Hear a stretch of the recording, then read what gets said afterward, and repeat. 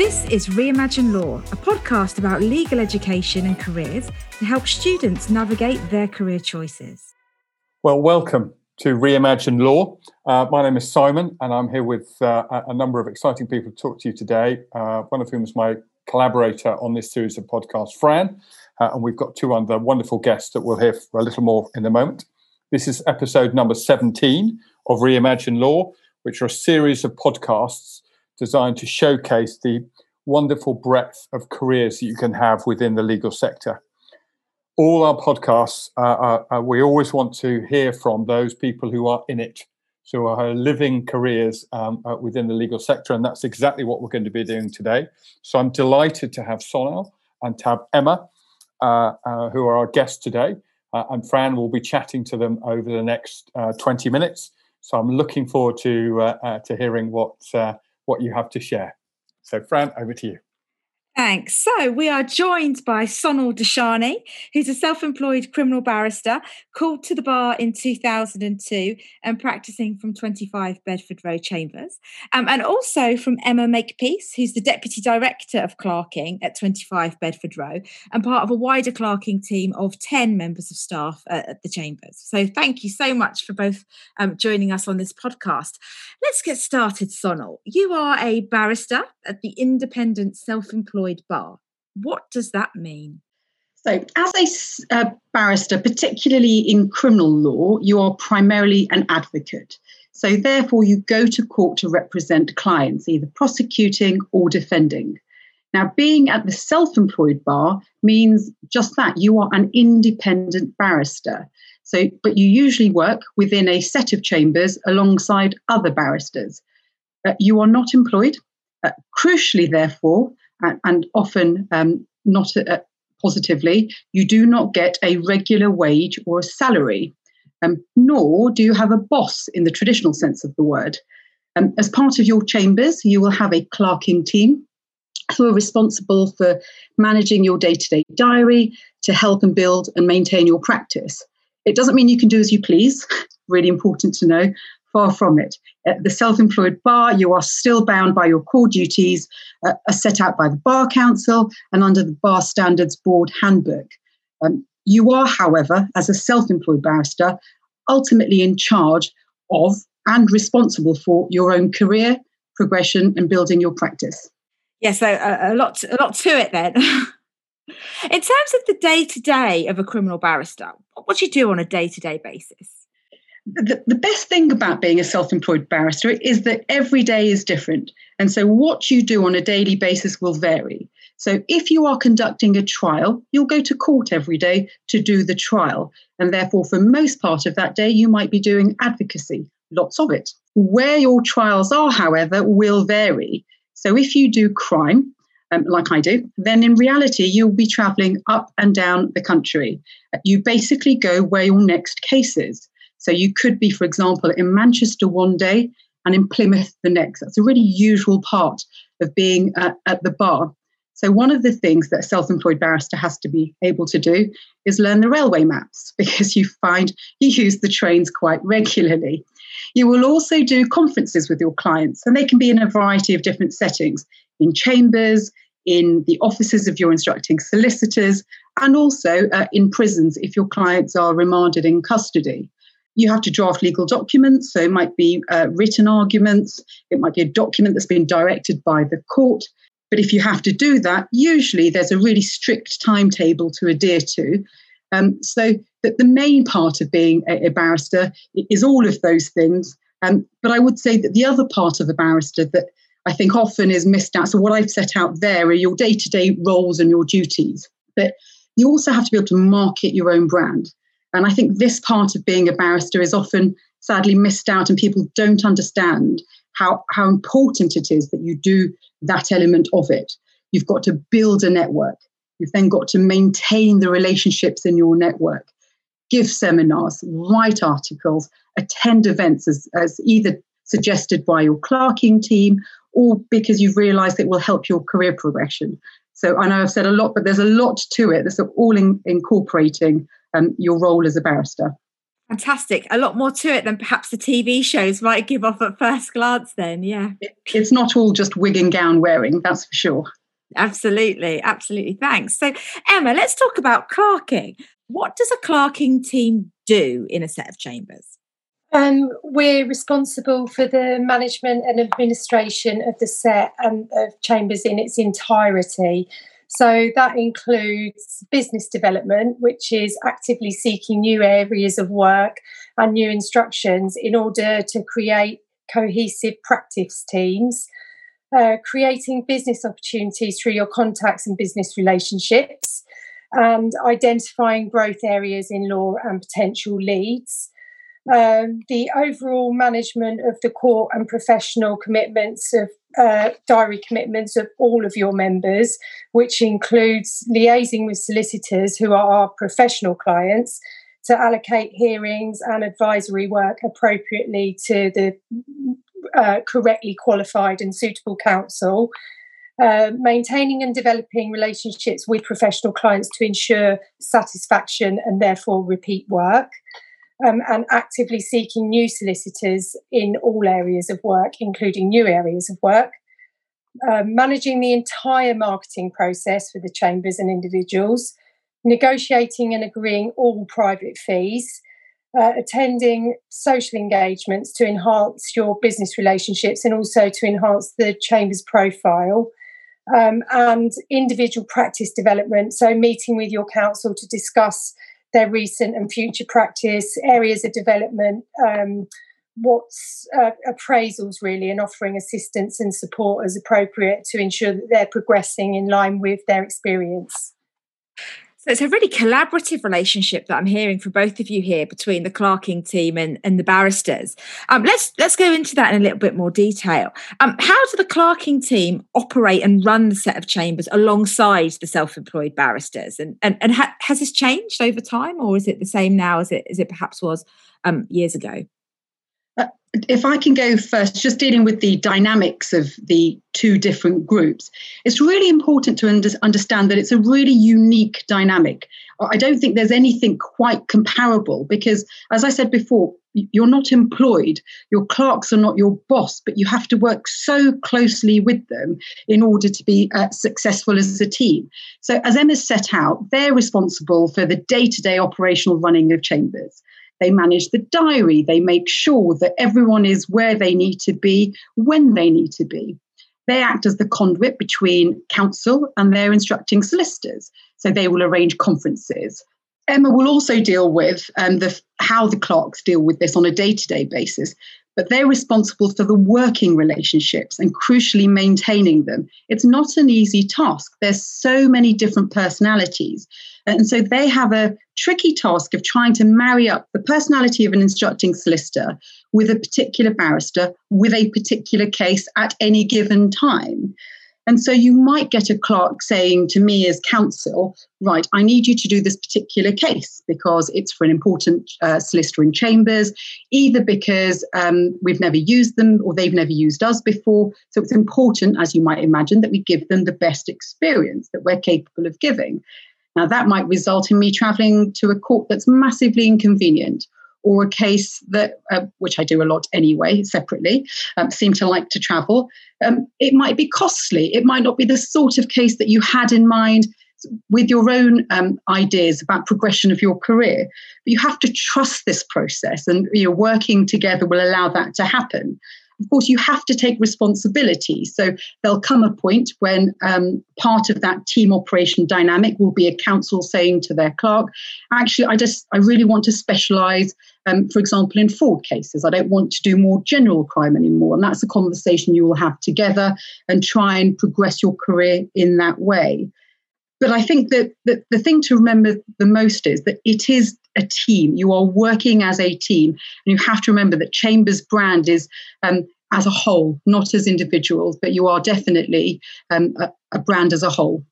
Yeah, that's a really different side to being self-employed than people might at first think when you hear that terminology. Emma, do you want to come in on that question about the collaboration? Well, you said, has it changed over time? And I was going to say that it really has changed over time, and that TV series and books would have you believe that the clerk is in full control because ultimately they're the person dishing out the briefs. But it's really not the case. It's a mutually cohesive partnership. The clerks cannot secure future work that they are entirely reliant upon without the barristers being in a position to provide a really good service. This requires the clerk and the barrister to have a really clear understanding of capacity, expertise, and above all, expectation of everybody involved in the process. So the clerk and the barrister are a partnership, and then the whole of chambers are also a team, splitting either into smaller practice teams, but ultimately everybody working together to secure the best available work. That's really interesting about this idea of the team in terms of the whole set of chambers, as well as it being the individual barristers with the individual clerks. Just another question, if we can move back to what we were saying before about this employed and self-employed aspect to the independent bar. How does a self-employed barrister's role differ from that of an employed barrister? I know, Sonal, you touched upon it earlier. Yes, Fran, I dealt with the fact that your fee structure is different insofar as you're not employed, so you don't get a regular wage. And the consequences of that mean, of course, you don't have a monthly salary. There's equally no sick leave, there's no maternity leave, there's no pension. And I think for those listeners who are thinking about which way they want to go, they should think really long and hard. It's lovely when you see people saying, it doesn't matter, I've got the passion for the law. But actually the passion isn't going to get those bills paid. So you need to be aware that when they say you don't get monthly salary, that's exactly what it means. So, for example, as a self-employed barrister, I could do a 6-week trial in Manchester, incurring all of the costs as I do of my travel and the like. I won't get paid until that entire case is over. That doesn't mean at the end of that 6 weeks. Often it can be several months before I get paid. If you are an employed barrister doing a similar case, you get your monthly salary regardless. Now, of course, the flip side of that is, as an employed barrister, typically, not always, you might be able to negotiate a better contract, but typically your income is capped. You get your salary and that is it. As a self-employed barrister, what you work will reflect how much money you can earn. So there is the potential to earn more money, which is sometimes helpful, and some people like that. So lack of financial security, but choice. And that's, I think, the trade-off that you have to make. The biggest other difference, I think, is your choice in specialism. So as a self-employed barrister, I can make a decision, as I have done, that I want to specialise, and I do in fraud cases. And if you are employed, unless your particular firm also specialises, you will be expected to do what they give you. So if they give you a wide range of cases, they will ask you to do all of it. So that element of choice is also something. And finally, your management of time. So as a self-employed barrister, if I choose to take August off because I have young children and I want to spend the summer holidays with them, I can do. I might not get paid for it, but at least I have that option. I can't imagine many people in an employed setting being able to take 4 or 5 weeks off at one go. Really interesting to have the flip side of the two pointed out. And, it's really important as well, if any of our listeners are making applications, for them to be aware of these factors, in how they're drafting applications. Emma, did you want to come in on that question? I think that personal and professional attributes play a really big part in this, because if you are incredibly academic and actually you enjoy the structure and working daily with a team of people, and you don't have the drive to constantly market yourself against competition, and then I think the employed bar is actually a really brilliant option. The self-employed bar, you've got to relentlessly push yourself forward against other people, and also you need to adapt to get on with absolutely everybody, whether you find them, however you find them. If you find them unpleasant, you don't like the way they go about their work, you don't find like they've got a good work ethic, you don't feel they prepare cases properly, you have to be so conciliatory to ensure that you're getting maintaining these relationships for yourself and your chambers. I think there's a real dedication to being self-employed and managing your own professional relationships. And at the employed bar, that really you're just required to get on with your actual job. I mean, this theme of marketing and sort of the individual being their own business entity in terms of that marketing, and then doing it collaboratively with the chambers is a theme that I'm hearing, quite consistently from both of you. Let's go into that in a little bit more detail. Perhaps you could say something a little bit about who a barrister or chambers are marketing to, and how in the last year that role of marketing and running the business of chambers, making sure that the money comes in, has differed. So mainly the marketing is to the professional client, the solicitors, or perhaps in-house counsel at banks or large organisations where they have legal teams. Usually it's reliant upon big dinners and going out for one-to-one meetings or client-specific events. So you take a certain amount of barristers with you to meet some solicitors so you're taking the barristers with the correct expertise to meet a certain group of solicitors, so they can see how if they brief one person that actually, if there's a problem or somebody's not available, there's a backup within that group. So you're sort of selling a small team. During COVID-19, everything obviously is turned upside down, including the marketing. So at 25 Bedford Row, we've been entirely reliant on digital marketing and communicating separately with our established clients by telephone or Zoom, barristers and clerks, and we on however you prefer, but a kind of informal keeping in touch. We've conducted a series of webinars on topics related to COVID and court operations, alongside any legislation changes, as we normally would. We also utilise all forms of social media daily, including Twitter and LinkedIn, providing our news and updates and noting our achievements, nominations, awards, that sort of thing. And then case updates and achievements and legal updates. So really, it's all gone online, which I have to say has been, because of the workload with COVID, it's actually been a really welcome change for most of us. And the education side of things, doing it digitally, has worked absolutely fantastically for us, because we're still managing to get 200 people to an event, but obviously there's no cost involved. And we're still pushing ourselves forward to be at the forefront of our business, yet what we're having to provide is so much less. So, some parts of it will definitely hold on to, I'm sure.